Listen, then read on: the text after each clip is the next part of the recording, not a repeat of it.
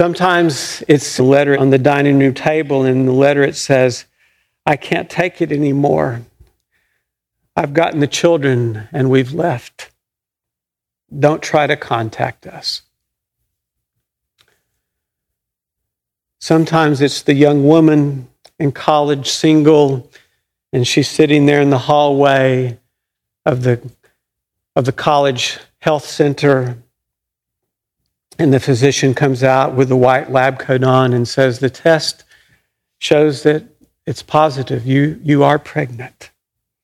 It's that kind of loneliness that sometimes we feel.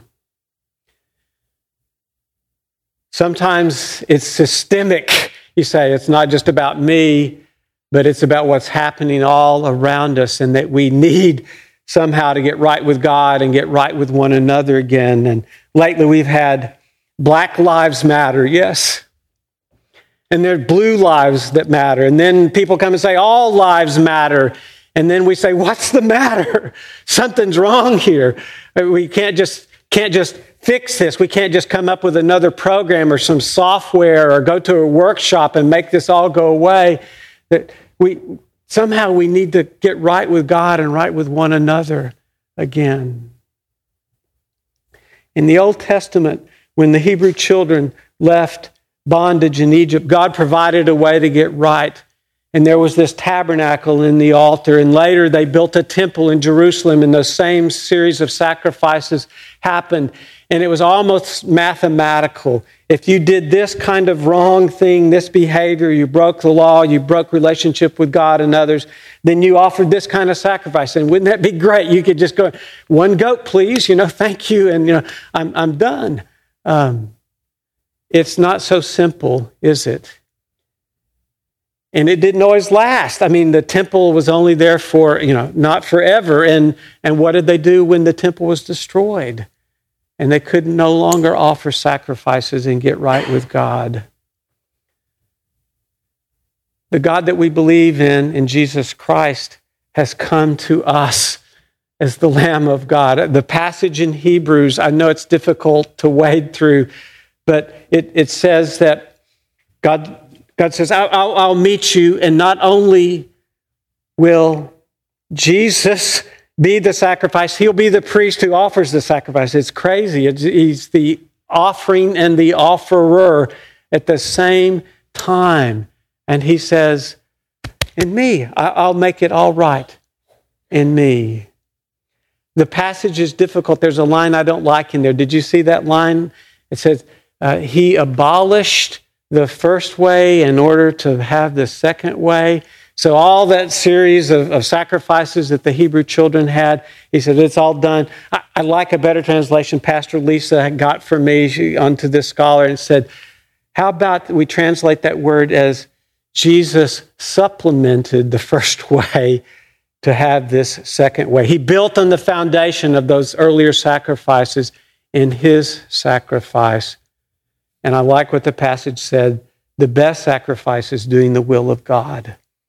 All of the sacrifices, all the offering count for little if we're not just offering to do God's will first. Jesus is the priest and he is the sacrifice in this passage. He is the one who makes it right. What does an altar look like in this world today? It looks like Barbara, who's there shopping and she couldn't make up her mind behind all those things that were behind the counter, and the salesperson was growing more and more impatient and finally belligerent, and then Barbara had a choice about what she was to do, not just about what thing to choose, but how to respond to the rude salesperson behind the counter. And this is what Barbara did. She said, I can see that my indecision is making you upset. I know that's what you would have said too, right? I can come back at a later time and make my choice. And it was at that moment that the salesperson behind the desk just broke into tears and started crying. And then Barbara made another decision, and she goes around behind the counter and she puts her arm around the salesperson. And the salesperson, through her tears, says, My mother died this morning, and they made me come into work.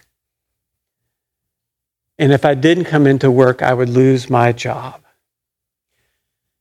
And then an altar was created in this world, and there was right relationship with God and right relationship with one another, because Barbara made a sacrifice and put her own feelings to the side for just a moment. It's like in the marriage bed. And I know this has never happened to any of you, but there's been a chilliness. But he reaches across and he finds her hand in the dark and he says, I'm sorry for what I said earlier. And she squeezes his hand and she said, I'm sorry too for what I said. And then they kiss, and then whatever else happens there, okay?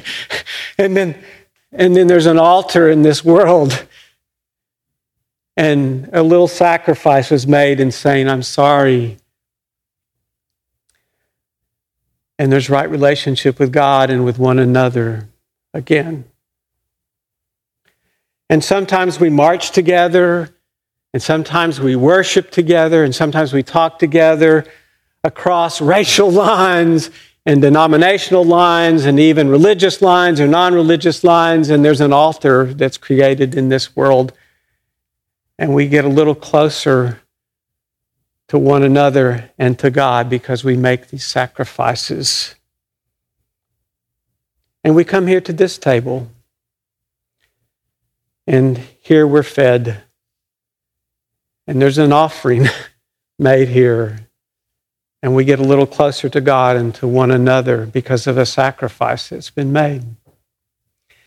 You may not know this, some of you who've not grown up around the Methodist Church, but this was very powerful in the Methodist Reform movement a long time ago in the 1700s.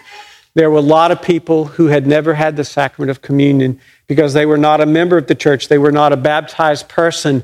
But John Wesley, the founder, he said, if you're willing to receive whatever Christ has to offer at this table, then come. And when they came, they had tears in their eyes because they were accepted. They knew that they were forgiven, that they were loved by God, and then things were right with God and with one another. And that came because of what happens at this table. I hope you've gotten a gift today. Something to take home. I know that God has this gift waiting for you of a right relationship with God and with one another. The good news I have to share with you this day is this, that God has created an altar in this world and desires that right relationship with you and with one another. Amen.